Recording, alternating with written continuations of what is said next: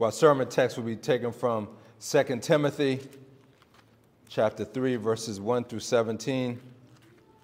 And as you turn there, because some of you do not know me, it's been a minute since I've been here. I'm Cornelius Johnson, a Navy chaplain, and I've been filling in from time to time for Danny. I'd like to just thank Danny for the opportunity to bring the word to you this morning. I'm stationed out in Coronado. That's where I'm at now, doing a hard time there, but it is a pleasure to be there. I'll be there between February and 2 years down the road, so still trying to make that determination. So I could retire or I could stay a couple more years, so we're still praying about that and seeing what God has to say regarding that. So that's just a little bit of an update. And for those of you who are visiting for the first time, you have to come next week to hear Pastor Danny bring the word. Well, now, if you have found 2 Timothy chapter 3, we will read the whole chapter. And this is what the Word of God says. But know this, that in the last days, perilous times will come. For men will be lovers of themselves, lovers of money, boasters, proud, blasphemers, disobedient to parents, unthankful, unholy, unloving, unforgiving, slanderous, without self-control, brutal, despisers of good, traitors, headstrong, haughty, lovers of pleasure rather than lovers of God, having a form of godliness, but denying its power. And from such people turn away. For of this sort are those who creep into households and make captives of gullible women, loaded down with sins, led away by various lusts, always learning and never able to come to the knowledge of the truth. Now as Jannes and Jambres resisted Moses, so do these also resist the truth. Men of corrupt minds, disapproved concerning the faith. But they will progress no further, for their folly will be manifest to all, as theirs also was. But you have carefully followed my doctrine, manner of life, purpose, faith, long-suffering, love, perseverance, persecutions, afflictions, which happened to me at Antioch, at Iconium, at Lystra, what persecutions I endured, and out of them all the Lord delivered me. Yes, and all who desire to live godly in Christ Jesus will suffer persecution. But evil men and impostors will grow worse and worse, deceiving and being deceived. But you must continue in the things which you have learned and being assured of, knowing from whom you have learned them, and that from childhood you have known the Holy Scriptures, which are able to make you wise for salvation through faith which is in Christ Jesus. All Scripture is given by inspiration of God, is profitable for doctrine, for reproof, for correction, for instruction in righteousness, that the man of God may be complete, thoroughly equipped for every good work. Amen. Lord, may the Lord add a blessing to his holy word. Amen. Let us seek the Lord's assistance in prayer. Lord, we do come to you thanking you for the praises of the songs this morning and for the worship and the reading and the liturgy. Now, Lord, we ask that you would be with us as we look into your holy word. Lord, we pray that you would just give your people spiritual eyes to listen and spiritual ears to see and a heart to receive the word of God. May the heart be tender so it might be found on good ground. Lord, I pray that you remove hard-heartedness, Lord, and give me liberty and freedom to bring the word of God to your people. And so, Lord, we pray that you would bind the evil one, Lord, who's always seeking to distract us with thoughts and sleep and all these other things. Lord, I pray that you would help us now. Assist us as we look into your word so that we might see you and see your beauty and your glory. In Jesus' name, amen. Amen. Well, as you look at the passage of Scripture which I just read,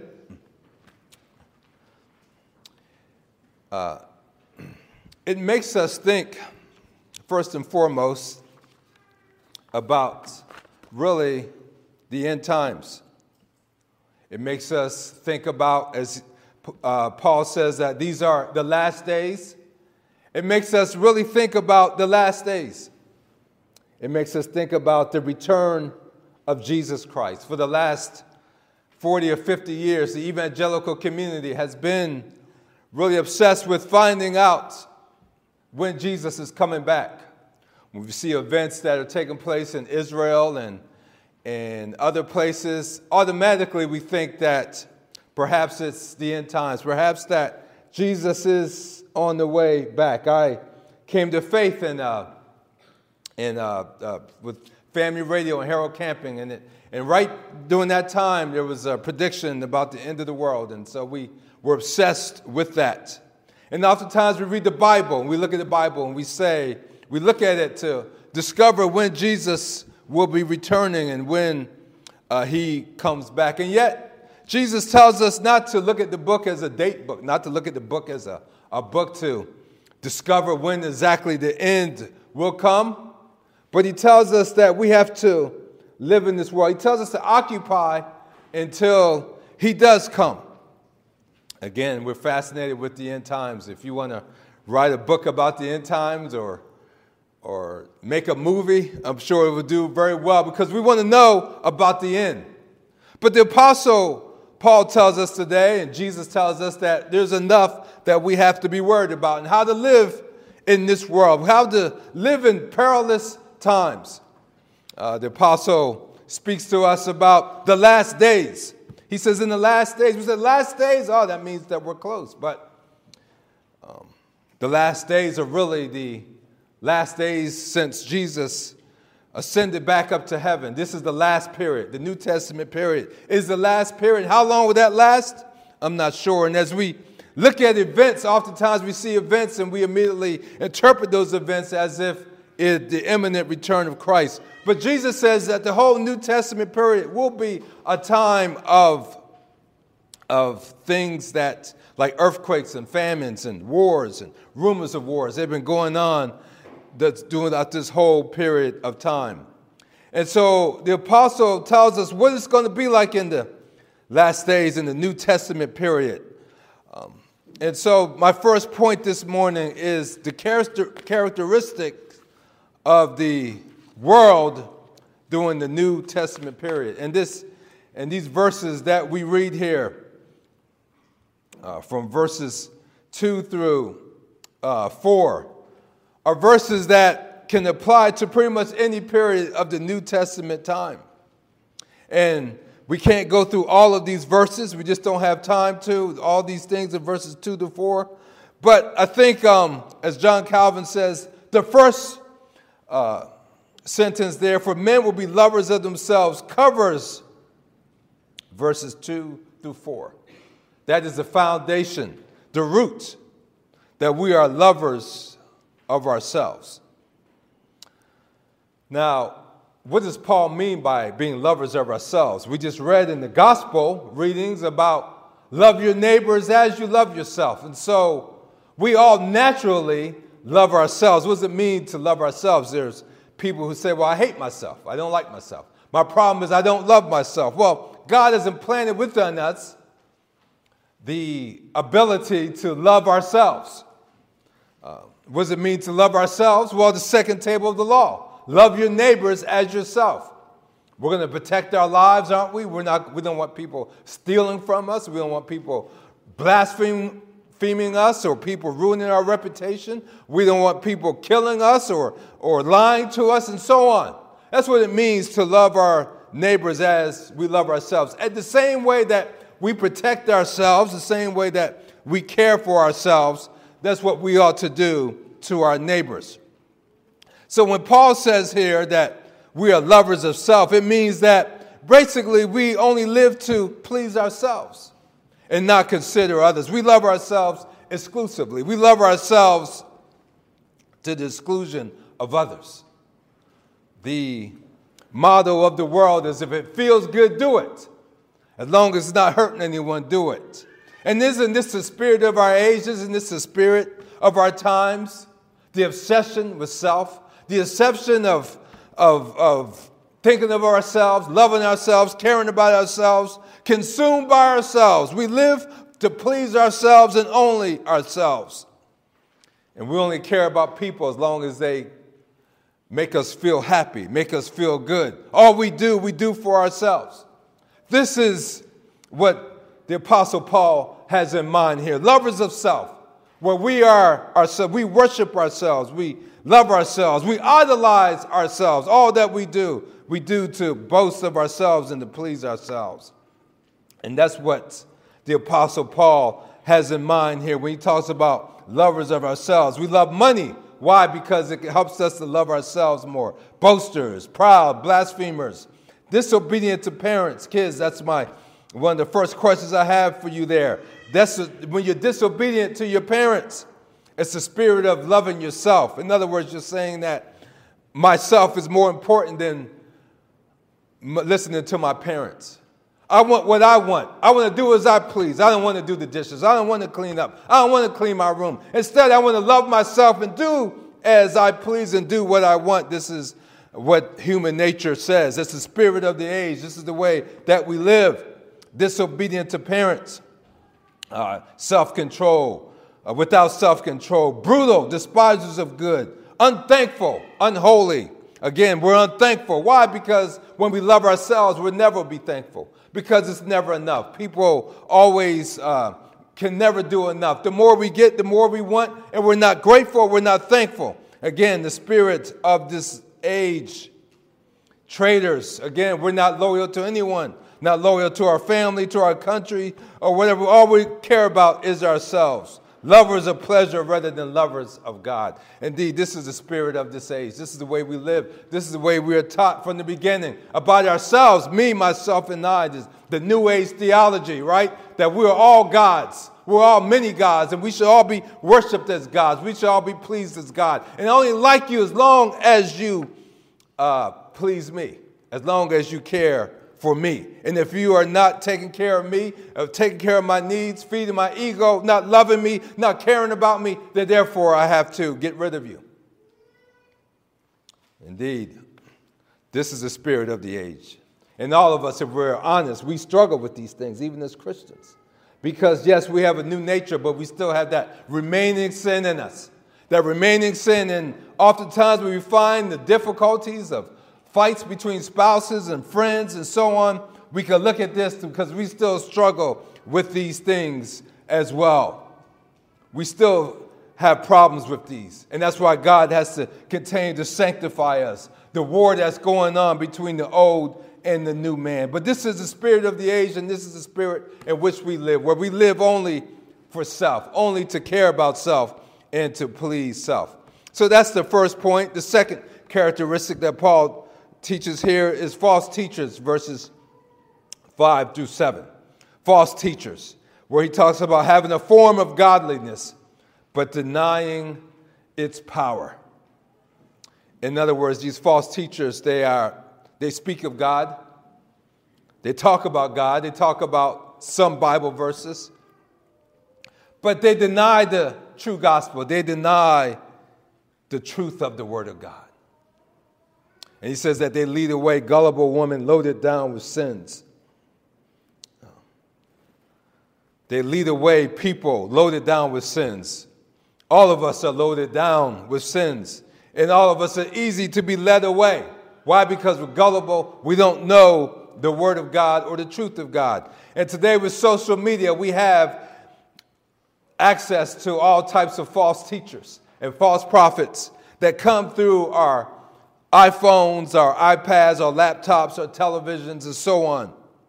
It's amazing the people we listen to today, the people who have a form of godliness but deny the true power of it. What you listen to is what you believe. What you spend your time listening to, you're the disciple of that. And so the Apostle Paul talks about this, that these false teachers here are able to lead gullible women, gullible people, loaded down with sins. And this is the reason why we have problems with lovers of money and boasters and proud, because of what these false teachers teach. And they're always learning, never able to come to the truth, never stable, never solid, never rooted in the word of God, always learning something new, but never the truth. You ever seen that where some people, one day they believe one thing, the next day they believe another thing? even in theology. One day they're legalists. The next day, where they don't believe that you can do anything. You can't, they're very legalistic and very rigid. And then the next day they're antinomian, where anything goes, where you don't have to be holy and so on. They're never able to come to the truth, always learning something, but they resist the truth. And these are what the characteristics of false teachers and what people speak today. They're profane. They are selfish. And yet, so many people fall under them. So many people listen to them. So many people follow them. Even today, those who have a name, those who claim to be somebody, we follow them. It's amazing how silly they speak, and the more we listen to, and yet when it comes to the truth, we immediately deny it. We say that it's not the truth. And Paul even mentions Jannes and Jambres. They were, back in Moses' day, they resisted, and when Moses did a miracle before Pharaoh, they were there to also do a miracle. And they resisted the truth. And the people of God, the church has always had those who resisted the truth. They were corrupt minds, disapproving concerning the faith. Well, Paul says what happens to these people in verse 9, he says they will progress no further, for their folly will be manifest to all. In other words, they will be exposed and God will get rid of them. The false teachers and false prophets, they have a time, but they don't last very long. And he says there back in verse 5, and from such people turn away. We have to be careful what we listen to. We have to be careful who we follow. We have to be careful even with our podcast and the things that we listen to. Why? Because what you listen to influences the way you believe, influences the way you walk, influences the way you talk, and so on. And so the Apostle Paul is warning Timothy about these things. He's telling us what will be the last days, what it's going to be like during this time. There will always be false teachers and false prophets, and so on. And that leads to my third point, my final point, the characteristics of the believer. He says in verse 10, he says, but you have carefully followed my doctrine, manner of life, purpose, faith, long-suffering, love, perseverance. So what does Paul tell Timothy to do? To go up into the mountains and wait till the Lord comes back? To get away from the filth of this world? To move this church out of Carlsbad? No. He says, even in this world where there'll be lovers of themselves, lovers of monies, boasters, proud, blasphemers, he says, do this, which you've always been doing. Whatever you're doing, when you're following God, keep following him. He says, why? Because you have carefully followed my doctrine, manner of life, purpose, long-suffering. In other words, Timothy, you have not been following the spirit of the world. You have been following the Spirit of Christ. You've been doing what I've seen. You have followed me, my manner of life, purpose, faith, long-suffering. And if you're here this morning and you made a profession of faith, this is what you have been doing. And so Paul reminds Timothy of his foundation, of his root. He says, you even saw my persecutions and afflictions. What happened at Antioch and Iconium and Lystra. You've seen what persecutions I've endured. You've seen it all. You have been there, and you still have followed me. And you know that, yes, all who desires to live godly in Christ Jesus will suffer persecution. That's what Paul tells us. He tells Timothy that, and through the Spirit of God, he's telling you this as well. Yes, if you live godly in Christ Jesus, you will suffer some form of persecution. Now, in America, we have the Constitution, freedom of religion and religious liberty and so on. We're not in other countries where they are worshiping in fear of being killed or being put in prison. You know, there are Christians all over this country who are in concentration camps and prison and those who are in fear of their lives because they're living godly in Christ Jesus. But even in America, things can change. And even today, maybe it's not to the extent of other countries, but if you live godly in Christ Jesus, someone's not going to like it. A family member, a friend, a coworker, a boss, a neighbor, someone is not going to like it, and you could suffer persecution. If you live godly in this world, in this wicked world, in this world consumed by self and lovers of self and so on, if you don't, as Peter says, they think it's strange that you do not run the way they run. You do not engage in the things they engage in. They're offended by you. He says in verse 13, but evil men and impostors will grow worse and worse. Why will the godly suffer persecution? Because evil people grow worse and worse. That's why. Because sin always trends downward. Sin always makes it worse.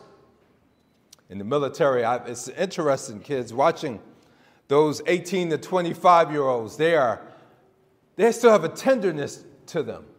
Their hearts are tender. There's something about them. They're much more receptive to the gospel. But when you talk to people over 25, 30, 40 years, and they've been hardened in sin, it's totally different. Not that God doesn't save people in 30, 40, he does. But there's a big difference. And the devil will tell you, young people, go ahead and enjoy your life now and come back later. I know he told me that. And I listened to him. But here's the problem with that. Sin always hardens. And the devil realizes that the more you sin, the more hardened you will become. And our salvation is dependent upon God, upon Christ. And when God's Spirit is working in you, do not resist that, but come to him while it is day, because you have no idea. Many people are in hell now because they believe the devil. Go have fun and then come back. God will always be there. But the problem with sin is that it makes us worse. And as Paul says here, that we become deceived and we're deceiving. Evil men and impostors grow worse and worse. And so what is Paul telling Timothy? What should he do? In verse 14, you must continue. That's what God is telling you this morning. In this evil world, in everything that you see, in these perilous times where we don't know what's going to take place, whether there's going to be war or famine or what is taking place, he says, you continue in the faith, in the things which you have learned and been assured of, and knowing from whom you have learned them. Children, who taught Paul the scriptures?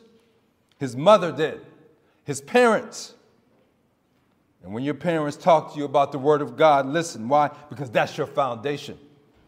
And so God tells us we got to continue. We got to continue in the faith. We got to keep moving. Maybe you feel discouraged this morning. Maybe you are feeling a little downtrodden. Maybe you feel like, is it really worth it? Is it really worth it to be a Christian? The world is having fun. They look like they're having a blast. They're out there unloving, unforgiving, slanderous. They're lovers of self and so on. But the apostle tells Timothy, you must continue in the things which you have learned. Yes, we believe in the preservation of the saints, but God uses means to do that. And how does he do that? By us persevering, by us continuing. It says in Hebrews and Colossians, these things are ours if we continue in the faith. It says Jesus says what? It says, he who endures to the end shall be saved. You got to continue. You got to keep moving forward. You have to keep going forward. And what you've learned and practicing what your doctrine, manner of life, purpose, faith. This is a marathon. This is a journey. I mean, Christians start out so well. But it's a day-to-day grind, this Christianity, isn't it?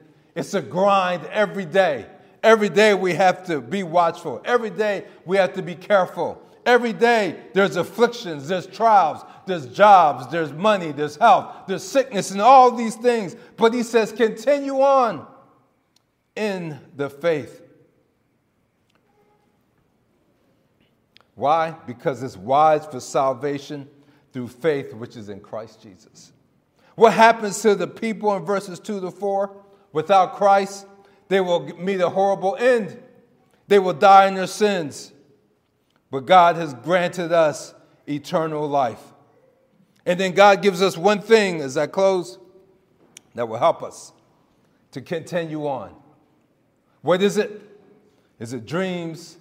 Is it visions? Is it some great experience that takes place?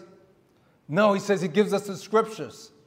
That's what he will give you to move on. The scriptures. You say, oh, the scriptures. No, not the Bible. Is it the Bible?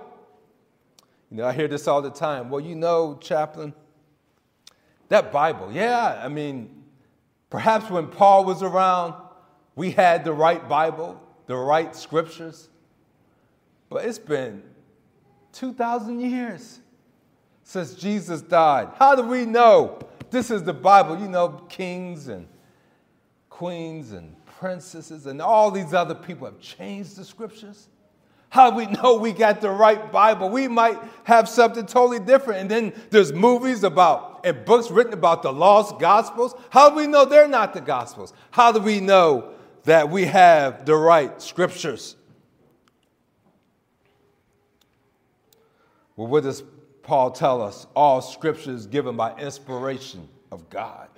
In other words, the scriptures are breathed out by God. Oh, you're using this term to prove that the Bible is true? Absolutely, because the Bible is self-attesting. God testifies it. And then consider this. You'll do some research on the formation of the Bible. Do you realize that in the New Testament alone, there are 5,500 different fragments and sources of the gospel in the New Testament? 5,500. You know what that means? That means that Bible scholars and those who are experts in this can go and compare and see what is the truth and what is not. And some of these sources, some of them were 50 years after Christ died, 100, 200 years after Christ died. That's not a long time. You think of the Civil War, you think of the Revolutionary War, you think of all these wars. And were we there? No. How do we know anything unless we see it or someone tells us? Did we say, oh, there's no Revolutionary War? That didn't happen. Well, that's foolish. Why? Because of all the documentation, all the sources, and so on. And it's the same with the Holy Scriptures. It's interesting that right after the apostles died and the church fathers, the Gospels were read immediately in the churches. And they were immediately accepted as the Word of God. Why? Because they came from the apostles. So what we have here is the Word of God, preserved, protected by the Lord. And He's given it to us. And do you realize that this Bible, people died for this Bible. The Roman Catholic Church did not want people to get this Bible. The last thing they wanted was for the average person to get this Bible. William Tyndale, father of the English Bible, says he wanted everyone to get the scriptures, to read it, to see it. He was a martyr for it. People died for this Bible. The devil used all types of people to keep people from hearing the Word of God. And yet today we have Bibles aplenty. If you don't have a Bible, it's your fault. You can get a Bible for free pretty much anywhere. If you got a phone or iPad or app or whatever, there's Bibles aplenty. And yet, as a people, we're very ignorant when it comes to the scriptures. We don't read it. We have all these Bibles. We have them on podcasts. We have it on our phones and so on. And yet, as a whole, people are ignorant when it comes to the Word of God.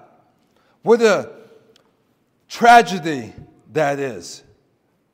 But the apostle says that God has given this Bible to us. He says all scripture is given by inspiration of God. In other words, it's God breathed. God speaks to us. God talks to us daily, every day. And what it gives us?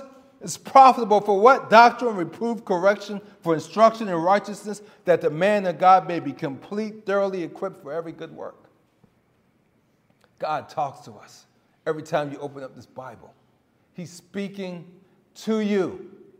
Husband and wife, suppose you guys just stop speaking to each other. Or suppose co-workers did not speak to each other, or boss didn't speak to their subordinates and so on. What would that do? That would be a disaster, wouldn't it?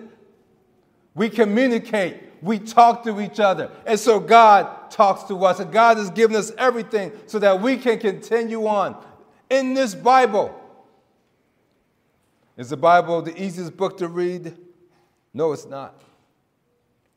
But God gives us His Holy Spirit to help us. This Bible should be our best friend, our companion. It's a tragedy that we listen to so many other things, but we spend so little time in the Scriptures. Here's a book that gives you comfort, gives you peace, gives you joy, gives you hope, lets you see about the future, despite what we hear on the news and on the media, that there's a God up in heaven that's in control of all this, that God has everything, that our Lord neither slumbers nor sleeps, that our God is on the throne, that nothing catches him off guard, that he is Alpha and Omega, the beginning and the end, that he is always present. He is there to help us and to assist us, that he's not wringing his hands, that he's not concerned or he's not cared, that he says that the world is vanity, less than vanity, like dust on the scales, like grasshoppers. He says, have you not known, have you not heard, have you not seen that it's he who sits above the heavens of the circles of the earth? It is he who controls everything. It's he who rules everything. Should we be afraid? Should we be scared? Not when our God is in heaven, not when our God is there, not when our God is there as a very present help in times of trouble. He is there to guide us, to care for us, to help us through this word. Cherish this word. Read this word. Follow this word. Yes, the Bible is not politically correct. The word of God will tell you your problem. Your problem is that you are a sinner. That's why people don't like it, because it doesn't please our ego. Matter of fact, it wants to destroy our ego, destroy ourselves. It takes away our self-love, our self-hope, our self-esteem, and it tells us that we are nothing before God, that we're desperately wicked, and that our hope is in Jesus Christ, that Jesus is what we need. And that's why he tells us to lose our lives, to lose ourselves, to set ourselves aside, and to put on the Lord Jesus Christ. Put off the deeds of the world and put on Jesus. That's what God tells us to do. And that's what this Bible is. That's what this Word of God tells us. And this is the Word of God that will bring us to heaven. This is the Word of God that will encourage us. Not only reading the Word, but hearing the Word preached. When you come here, you want to hear about Jesus. What does Jesus have for us today? There's sermons all on sermon audio and on YouTube and so on that talk about the Word of God that is preached, the Word of God that is read, and so on. All of these great resources are for us that God has blessed us. Let us avail ourselves of them. God has given us all that we need because the Word of God is the Word of God. The presence of God goes before us. He speaks to us through His Word. Let us respect His Word. Let us look to His Word. This is the thing that we need, the Word of God. The Word of God tells us to run to Christ, cling to Christ. Jesus says that the Scriptures speak of Him. From Genesis to Revelation, all Scriptures given by inspiration of God for reproof, for correction, and instruction, that you may be complete, thoroughly equipped for every good work. Well, God calls upon you to continue. Continue what? With His Word in your mind and your heart. Pray for discernment. Pray for wisdom. Ask that what you listen to, is it bringing you closer to God or farther from God?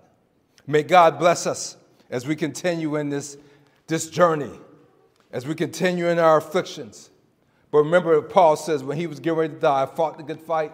I finished the race. There's a crown of glory laid up before us. Our time is short. There's not much time left in our lives. Whether Jesus comes back or not, The day is far spent.